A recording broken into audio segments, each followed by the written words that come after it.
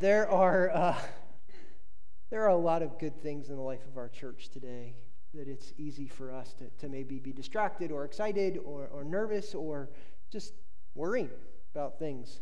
But we have an opportunity in front of us, so let's stop and let's pray and let's enjoy God's word together. Heavenly Father, thank you for being a good and sovereign God. Thank you for caring and controlling each of our lives and the life of this church with love. You continue to bless us undeservedly. We pray that your Holy Spirit would be in our hearts and in this place this morning. May it be on my lips. May he be on my lips and in my words. God, may we trust you with our lives together, and may we praise you. In Christ's name, amen. Do you remember the first time in your life that you were afraid of a thunderstorm? I do. I was about 6 years old, I think. For the sake of the story, I was 6 years old. And I was playing in the backyard of my home. I lived at a parsonage in Indiana. And playing in the backyard, my mom was working in the garden. My dad was mowing. I do remember that vividly. And it's not like Florida when a storm rolls in the Midwest. So in Florida, there's this gradual intensification of humidity until it drops buckets of rain down on your head, right?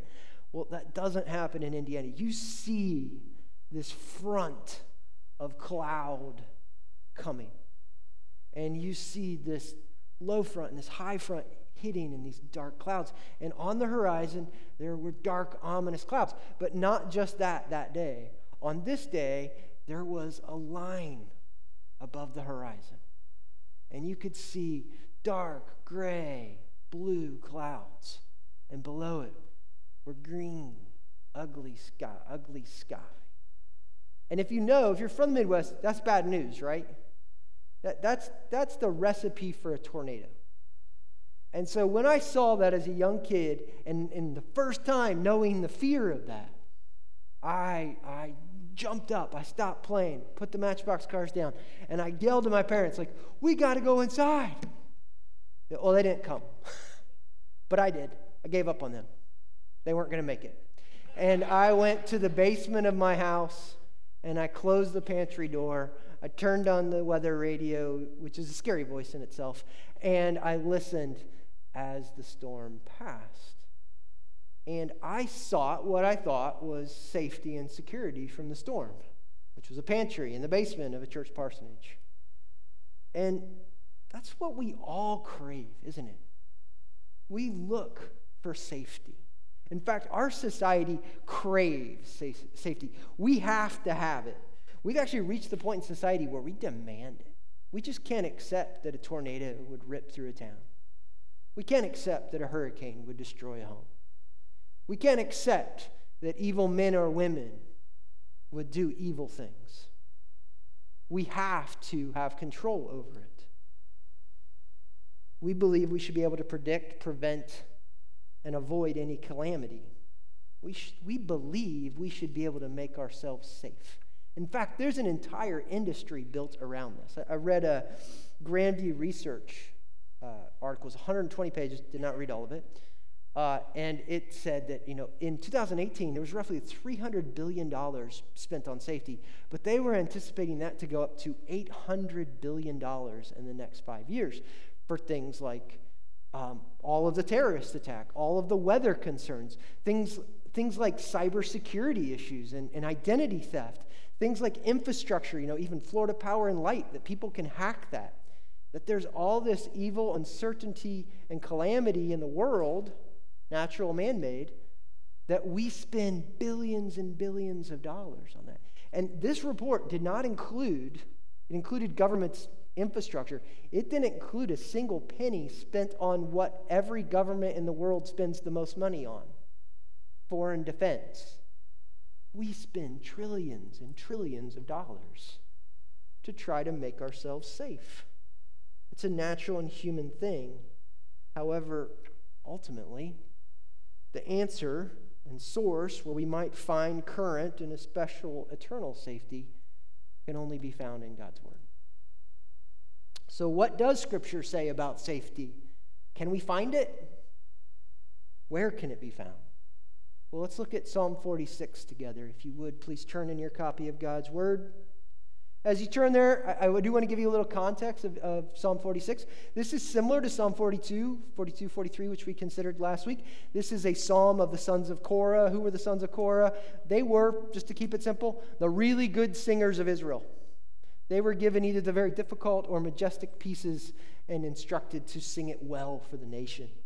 Similar to, you'll see some overlap to the lament that we considered last week, but this isn't a lament. You'll also see a musical term in this that's called alamoth. Both Spurgeon and Luther and a bunch of other commentators thought that this actually meant that this psalm was to be sung by sopranos. It's kind of interesting. When you read this, you understand the content of it. It kind of made me think of Handel's Messiah. Anyone ever heard Handel's Messiah sung? Very high, majestic, very big, very loud. That's what was meant to be done here. It's divided into 3 stanzas and 2 refrains. That may make you happy because guess what? Most American songs have 3 stanzas and 2 refrains. It's how we like them. And maybe that's why we're attracted to this song. I mentioned Luther. Throughout 500 years of church history, this has been called Luther's psalm. He actually wrote a hymn about this psalm. And it's because he would actually, in the calamity and all of the chaos of really having to battle against the Catholic Church and the Reformation, of having his life threatened, he would gather his loved ones around him and said, "Friends, let's sing the 46th Psalm." And that's how he found a source of encouragement. So let's read together why it was meaningful to him, but it's especially read what we can learn about our safety today. Verse 1. God is our refuge and strength, a very present help in trouble. Therefore we will not fear. Though the earth gives way, though the mountains be moved into the heart of the sea, though its waters roar and foam, though the mountains tremble at its swelling. There is a river whose streams make glad the city of God, the holy habitation of the Most High. God is in the midst of her. She shall not be moved. God will keep her when morning dawns. The nations rage, the kingdoms totter. He utters his voice, the earth melts. The God of hosts is with us. The God of Jacob is our fortress. Come, behold the works of the Lord, how he has brought desolations on the earth. He makes wars cease to the ends of the earth. He breaks the bow and shatters the spear. He burns the chariot with fire. Be still and know that I am God. I will be exalted among the nations. I will be exalted in the earth. The Lord of hosts is with us. The God of Jacob is our fortress. Amen. Well, in the time we have this morning, I want us to see that this is a psalm that is clearly about God. If you look in verse 1, if you look in verses 4 through 8, you'll see ascriptions to who God is. And in fact, if you look at verse 10, you're going to directly hear from God himself speaking to all of his creation. And as it builds to a refrain of praise to this God from the psalmist and the nation of Israel, I want it to build in us a refrain and application. And I want us to look at each stanza and see 3 things. Number 1, God secures and saves. Number 2, God supplies and sustains. And number 3, God succeeds. Therefore, we will stop and submit. Well, let's begin by considering God's presence secures and saves. God's presence secures and saves his people. This psalm was written in the midst of a crisis. You can read it clearly. The world in which this psalmist sees is crumbling around him. And he's going to mention that, but that's not where he starts. He doesn't start there. Where does he start? He says, God is our refuge and strength, a very present help in trouble. The psalmist focuses on God. The verse tells us that God is a refuge for his people. Notice the word our. Our. God is our refuge. He's ours. Isn't that amazing this morning? But what is a refuge? It's not really a word we think of in American society very often, is it? We don't seek refuges very often. You know, it's basically a shelter, kind of like that basement for me. It's a trust. It's a haven. It's a defense against the chaos surrounding. Honestly, as I prepared this week, I kept thinking of a fortress carved into the side of a rock, and I couldn't help but think of Lord of the Rings, for any of you fans out there. Perhaps you've read the books, or like me, you at least saw the movies. And you hear the term Helm's Deep. It's this amazing fortress carved in the side of a mountain that you read in the middle of the book, or you see in the Two Towers movie. And it gave them this advantage of being incredibly outnumbered because they had this amazing cleft of a rock fortress that could protect them. And that's what we see here. But we see more. God is more for the psalmist. He also says that God is his strength. Now, does this mean that God is strengthening the psalmist? Well, it's true in Scripture, isn't it? God does give us strength. God causes us to be courageous, to be bold, to do what is right. It's a true thing, but that's not really what I think the psalmist is talking about here. What he's talking about here is that God is all strength. That he's confessing that this is the all-powerful one. That he is in possession of complete strength and power. Well, we call this theologically, when we think about the Bible, we call this omnipotence. That God is all-powerful. And that may be a theological word that we quickly go, oh yeah, God's all-powerful. But that is something that's drawing the attention of this psalmist today, and it's worth us to consider. God has all the power. God has all the strength. And the psalmist goes on. He says that not only is he all-powerful, that he is a present help in time of trouble. Well, this word present, it's easy for us to think he's there, and that's exactly what it means, right? He's there, which is a great thing. But in the Hebrew, it has a little bit more. It has a connotation of him being a proven help, that he's proven himself helpful, and he's there. Isn't that a great word that we don't really have? But isn't that awesome? Isn't that what you want in the midst of chaos? You want somebody that's proven to be helpful and with you. And that's what the psalmist says he has. It's kind of, it's similar to what we read in Psalm 23 too, about him being present. You remember in Psalm 23, the Psalm of David, he's talking about God in the first Psalms, like he lays me down, green pastures, still waters. But when he enters the valley of the shadow of death, he stops talking about God and he starts talking to God. He says, and that's what the psalmist is alluding to, that the presence of God in the chaos and in the trouble is special, it's meaningful, it's personal. And that's something that the psalmist is saying. And we see this declaration of the psalmist, that God is a security for him, and it is his trust and strength and power. But let's look at God is all-powerful, which we need to stop and first focus on, but then the psalmist is also honest about his circumstances, isn't he? Let's look at verses 2 and 3. Therefore, we will not fear, though the earth gives way, though the mountains be moved into the heart of the sea, though the waters roar and foam, though the mountains tremble at its swelling. What is happening here? Well, the most secure things that the psalmist can think of, mountains, ocean, the most powerful, the most beautiful, the most majestic, the rocks, they are standing in uncertainty. They're teetering, they're falling, they're failing. Is this hyperbole? Is this an exaggeration of the psalmist? It might be. When this was written, do we know if the mountains were falling and the sea was swelling? I don't know. I mean, there were storms like that in that part of the world. There were earthquakes that fell on Israel and fell on the Middle East in those times. It could be there. Certainly, if you think about this in terms of human power, were many nations and armies that were trying to destroy the people of God. And they constantly were encroaching around the promised land. and seeking, and ultimately did take the Israelites into exile. And that was ever present. And that was something that the psalmist was recognizing.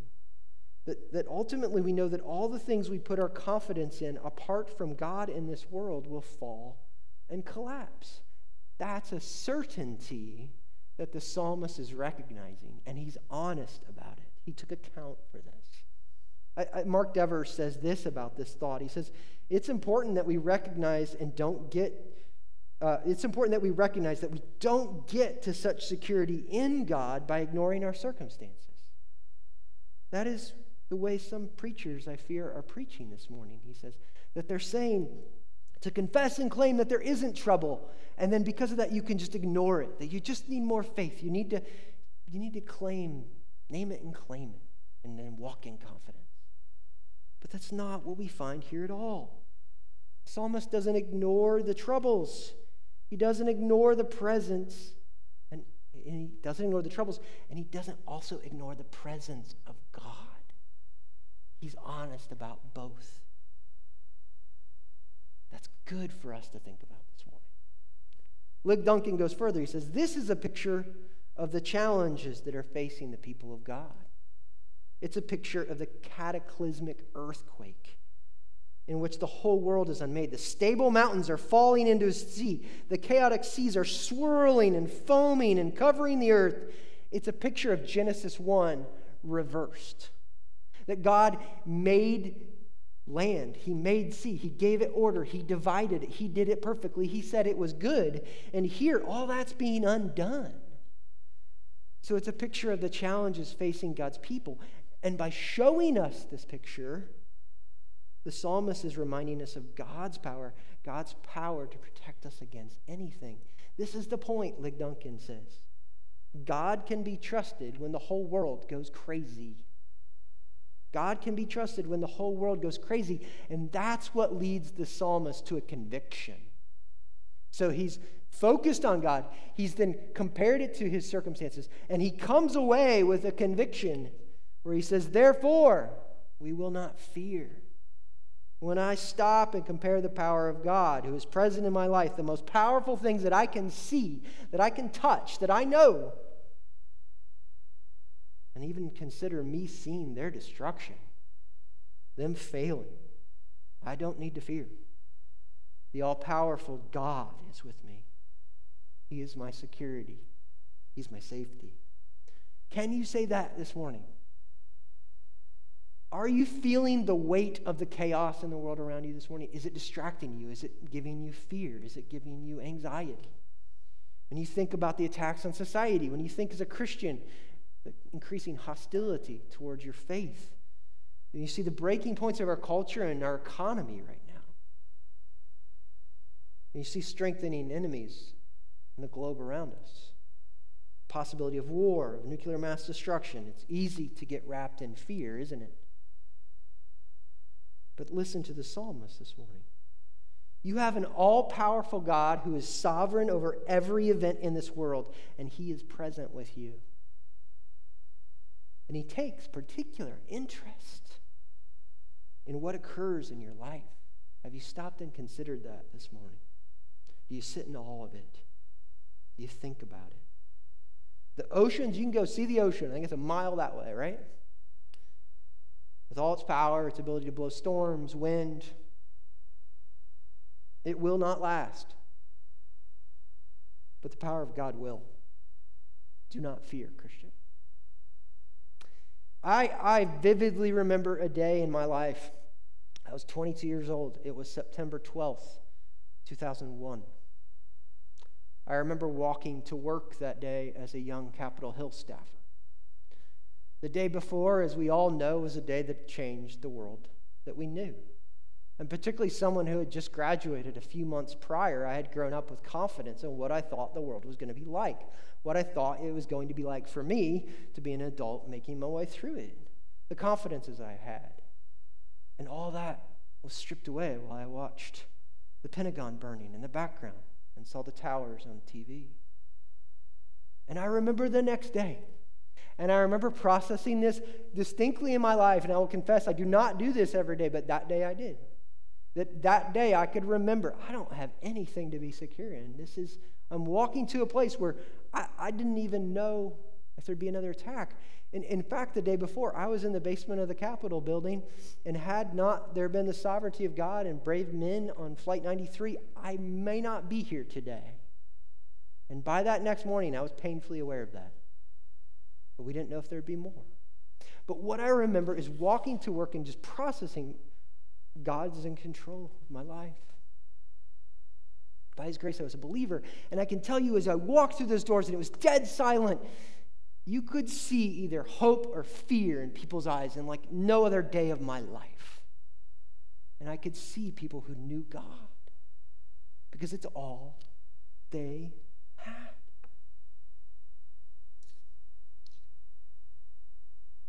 Have you experienced the peace of God in the contrast of upheaval of the world around you? If you're a Christian, you can. Don't fear. If you're not this morning, then please keep listening. Listen to where the psalmist continues. We see an image of true security here. Well, we see that God secures and saves his people, but we also see that God's presence supplies and sustains his people. God's presence supplies and sustains his people. The text tells us in verse 4, there is a river whose streams make glad the city of God, the holy habitation of the Most High. God is in the midst of her. She shall not be moved. God will help her when morning dawns. The nations rage, the kingdoms totter. He utters his voice, the earth melts. Boy, that is beautiful, isn't it?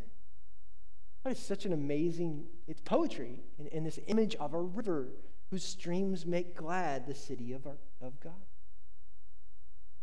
As I studied this week, every commentary that I read really drew attention to this idea of a river in the ancient world. That if you were a city who just did not have a strong river running through you, you were very vulnerable. Because an army could invade, and they didn't really have to come with their armies and sack you. They could just go upstream, cut off your water supply or contaminate it, and eventually what would happen? Even if you were in a fortress of Helm's Deep and you had no water, you would have to eventually leave that fortification, because we all need water. Got to have it. Maybe not as much as we've had the last 3 days in rain, but we've got to have water constantly. On a contrast, a strong city had a big river running right through the middle of it, under the walls of the fortress, that could provide sanitation, that could provide drinking supply, that could provide transportation. And those cities were strong. Ironically, at this time, Jerusalem was not that city. And there's some sense here that the psalmist may be encouraging us to look back to the Garden of Eden, where there were strong rivers running through, where the presence of God was evident, and looking forward to Zion, where we actually here as New Testament Christians, we know that there's a river that runs through Zion, the ultimate city of God, and it comes directly from the altar of God, and that we have that hope. Well, all that to say this, God provides the most important things to sustain and supply his people in difficult times, and especially at times when they're threatened. I stopped this week to reflect on our church. I can't help but give God praise for how he continues to supply and sustain this local and very imperfect church. The challenges over the last 9 years that I've been here, that my family's been here, they've been real. They've been daunting and at times discouraging. However, God has supplied us a river. He continues to give us what is good. Let's praise him for that today. And what is this river? Verse 5, God is in the midst of her. It is God himself. Listen to what Erskine says. Repeat of what I just said. What is the river that makes glad the city of God? Answer. God himself is the river. Is in the following verse, God is in the midst of her. Number 1, God the Father is the river. For my people have committed 2 evils. They have forsaken me, the fountain of living waters, and hewed them out cisterns, broken cisterns that can hold no water. Jeremiah 2. God the Son is the river. the fountain of salvation. In that day there will be a fountain open to the house of David and the inhabitants of Jerusalem for sin and uncleanliness. Zechariah 13. God the Spirit is the river. He that believeth on me, as the Scriptures have said, out of his belly shall flow living water. Whoever drinks of the water that I shall give him shall never thirst, but the water I shall give him shall be of the well of water, springing up into everlasting life. John 7. Where are the streams of this river? Answer, or what are the streams of this river? They are the perfections of God, the fullness of Christ, the operation of the Holy Spirit, and these running in the channel of the covenant of promise. Friends, we have a triune God in the midst of us. He will supply and he will sustain and he will defend us against very real and encroaching enemies. Because he is in our midst, we have the Almighty One. We will not be moved. He has all the power, and he's giving us what is good. We see in verse 6, God will help when morning dawns. The nations rage, the kingdoms totter. He utters his voice, the earth melts. This is looking forward. There's coming a day, even as the governments around us right now are jockeying for power, even as we stand thinking about the vanities of our day, thinking about all the things we're consumed with, the God who spoke things into order will speak again. And the earth will tremble and melt. Kingdoms will be no more. All except those who found refuge in God. They will be helped now by a river that will make you glad, and they will not be moved in that day. Friend, do you see that God through his word and his presence as sustaining you and supplying you? Are you glad for the water that he's given you? Or are you doubting its goodness, its power to help you, and therefore its supplier? Are you drinking from the realization that if you're a Christian this morning, the very powerful God that can speak the world in and out of existence is present with you regardless of whatever your circumstances are today? Think about that. You may be overwhelmed. You may be discouraged. Do you know that you have a river in God himself? Church, First Baptist of Boynton Beach, do you recognize that you are a city who should be glad this morning? That you have a river who supplies and sustains you? More so, you have a God who will defend you. On this rock I will build my church, and the gates of hell shall not prevail against it. Be encouraged this morning. Well, we see that we've seen this psalm, we see that the presence of God saves and secures. The presence of God supplies and sustains. We see that God's presence succeeds and silences all. God's presence succeeds and silences all. God will succeed for his people. God will succeed over all people. Read verses 8 with me and 9. Come, behold the works of the Lord, how he has brought desolation on the earth. He makes wars cease to the ends of the earth. He breaks the bow and shatters the spear. He burns the chariot with fire. The power that this world has to offer will be utterly and completely destroyed by the works of God. By the very one who made this world, he will take action against this world, and especially those who oppose him. The psalmist is basically saying, friends, look, come see, consider God. He has won in the past. He's present with us now. But realize he wins. God wins.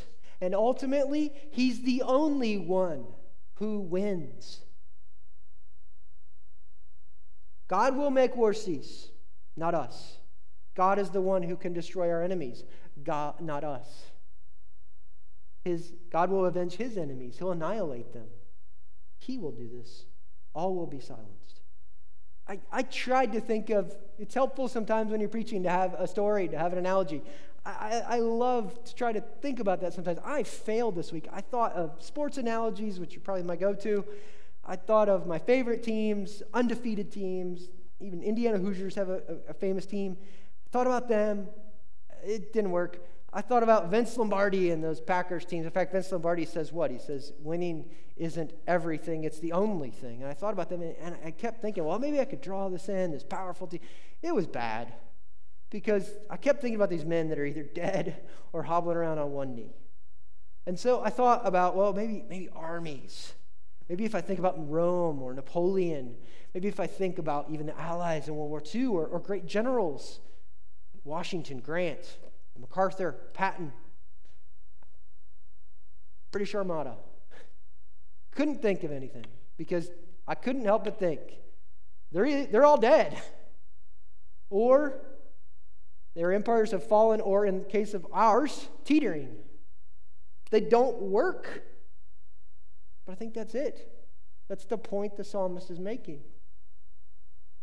No power compares to him. He is the only lasting, strong rock that can save, sustain, and secure victory. He wins with no help needed. Though we struggle against our ancient foe, it's a real struggle. We're in it now. We don't need to fear. Luther says this, and though this world with devils filled should threaten to undo us, we will not fear, for God has willed His truth to triumph through us. The prince of darkness grim, we tremble not for him. His rage we can endure, for lo, his doom is sure. One little word shall fell him. God will utter one word. It is done. Friend, consider that this morning. We've sung his name. We prayed to him. Perhaps you were in Sunday school. We spent time, but stop and consider with awe who we're talking to, who we're worshiping this morning. Stand in silence in that. Do you take time to reflect on his character? Such as his omnipotence, his omnipresence, his sovereignty. That is what we want to do every Sunday morning, whether it be in Sunday school, whether it be in this room, whether you're part of a small group, whether you're part of a women's group, a men's group, a Bible study. We want to think rightly about how big and how powerful and how strong our God is. And then think of our circumstances in light of that. But knowing with the hope that ultimately he wins and we stand before him. That takes time. Please take time this morning. Take time to think with awe and reverence and a little bit of, I don't even know how to fathom God. Think in that space. That's what the psalmist is doing. He's taking the most powerful things that he can see and think of, and he's like, they don't hold up to the God that wins. Well, that begs the question. What is the right response when we think of this almighty God? The answer's here, I think, in verse 10. And the response of us should be to stop and then submit to God Almighty. Stop and submit to God Almighty. Verse 10 says, be still and know that I'm God. I will be exalted among the nations. I will be exalted in the earth. So often we see verse 10 on greeting cards. We get it in that kind of the daily encouragement on the text messages maybe. There's a place for that. And in some sense that may be true because he's speaking to his children with that encouragement. But I think Dever and others are right to say that's probably not the sentiment of this psalmist. There is the truth. Please be still, be encouraged. God is present. But the psalmist here is speaking to, God is speaking to all of humankind. And he's saying, stop it. Be quiet. It's almost like a parent who's reaching a point of frustration with an unruly child. Except the difference, I've said that to my children, that God's righteous here, and maybe sometimes I'm just annoyed or impatient. God is not that. God's saying, stop. God is telling the nations and the earth that he who made them, who controls them, who judges them, and who will destroy them, that they stand in his holy and powerful presence. He will be. It's certain. God says, I will be exalted among the nations. I over every living creature on this earth. Friends, this is the great reality that we live in this morning. Whatever you see, whatever you worry about with the chaos around you and the clamoring, mountains, oceans, armies, war, whatever it is, this is a greater reality. The God who made and will destroy everything, we stand in his presence. We should stop, or we will be stopped. No matter, it's going to happen, and it will be for his glory. Every knee shall bow, and every tongue shall confess that Jesus Christ is Lord. Well, I don't want to end there, and the psalm doesn't end there. There's a hope for us this morning. I think the hope is that safety can be found. Safety can be found only in the almighty covenant-keeping God of grace. Let's look at this refrain before we pray. Let's break it down. The Lord of hosts is with us. The Lord of hosts. The Lord of hosts, the word we see, and it actually in Hebrew is Yahweh Sabaoth. Yahweh, we've considered a lot, haven't we? Yahweh means this covenant-keeping God of Exodus 3, where the burning bush, he's holy, I am that I am, I'm eternal, but he's also, it's the covenant name of God. It's his signature. That all-powerful God, Sabaoth, so now an adjective to it. And I thought for the longest time, Sabaoth was somebody just misspelling Sabbath or something. Oh, God of peace. And that's not it at all. This is God, the commander-in-chief of the armies of heaven. That's what Sabaoth means. The commander-in-chief of the armies of heaven. That's the God that is with us. That's the God that knows you and loves you. And what does it mean that he's with us? Well, we have a word for that, don't we? Emmanuel.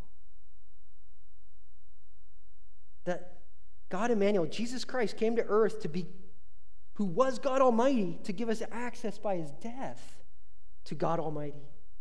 And he was judged for our sin in our place. This is God Almighty. He's with us. But it isn't just this Lord Sabaoth, this armies of heaven's commander. It's true. But it also says the God of Jacob. The God of Jacob is our refuge. Why Jacob? Why not Moses? Why not Abraham? Why not Elijah? Why Jacob? Jacob, if you move past like childhood Sunday school, you realize pretty quickly, like, man, Jacob isn't the greatest guy, is he? He was bad. He wasn't anything that should be of value. He was the second born. In fact, he spent most of his life growing up and conniving and fooling and stealing the portion and then hiding. In fact, when he was hiding, that's when God actually came to him and gave him a covenant promise. He didn't deserve a thing. But yet, God's signature is the God of Jacob here. And listen to what Pink says. God took Jacob as the one through whom he could best show forth his grace and power. What more suited for the display of his grace than the chief of sinners? Whom shall he take up to exhibit his power but the one who by nature is most unattractive? And the God of Jacob is our refuge. He is the sovereign. He's the God of sovereign election, the God of matchless grace, the God of infinite patience, the God of transforming power. This is the one with whom we have to do. Those of us who have already passed from death into life already know something of this wondrous grace and patience. May we experience it more and more with his transforming power. If you're a believer, be encouraged this morning. We can know his power now, and we stand against the powers and chaos of this world because he is our safety. He is our refuge. Enjoy his presence this morning. Stop before him and consider his glory. Don't find safety in anything else this morning. Be encouraged. If you don't know this God Almighty, and you're seeking safety in anything else, please know all those things will fail. All will be destroyed by the very word of God. Stop. Stop before him. Please submit to him. When you stand before God's almighty power and holiness, it causes us to see ourselves for what we are. Rebels, sinners, fools. Repent this morning. Repent of your sin while you can, before you and all of earth will be silenced. Repent and believe. Believe in a God of grace that would send his own Son. God Emmanuel, God with us. To die for our sins and to save and secure your life and eternity. And God sustains you now and supplies your need. And God will succeed. He will win. And we can know him now. A mighty fortress is our God. Is he yours this morning? Let's pray that is true. Pray with me. Dear Heavenly Father, we thank you for your goodness. We thank you for your almighty power. We stand before you in reverence and awe. May we stop. May we repent. May we realize that you are here.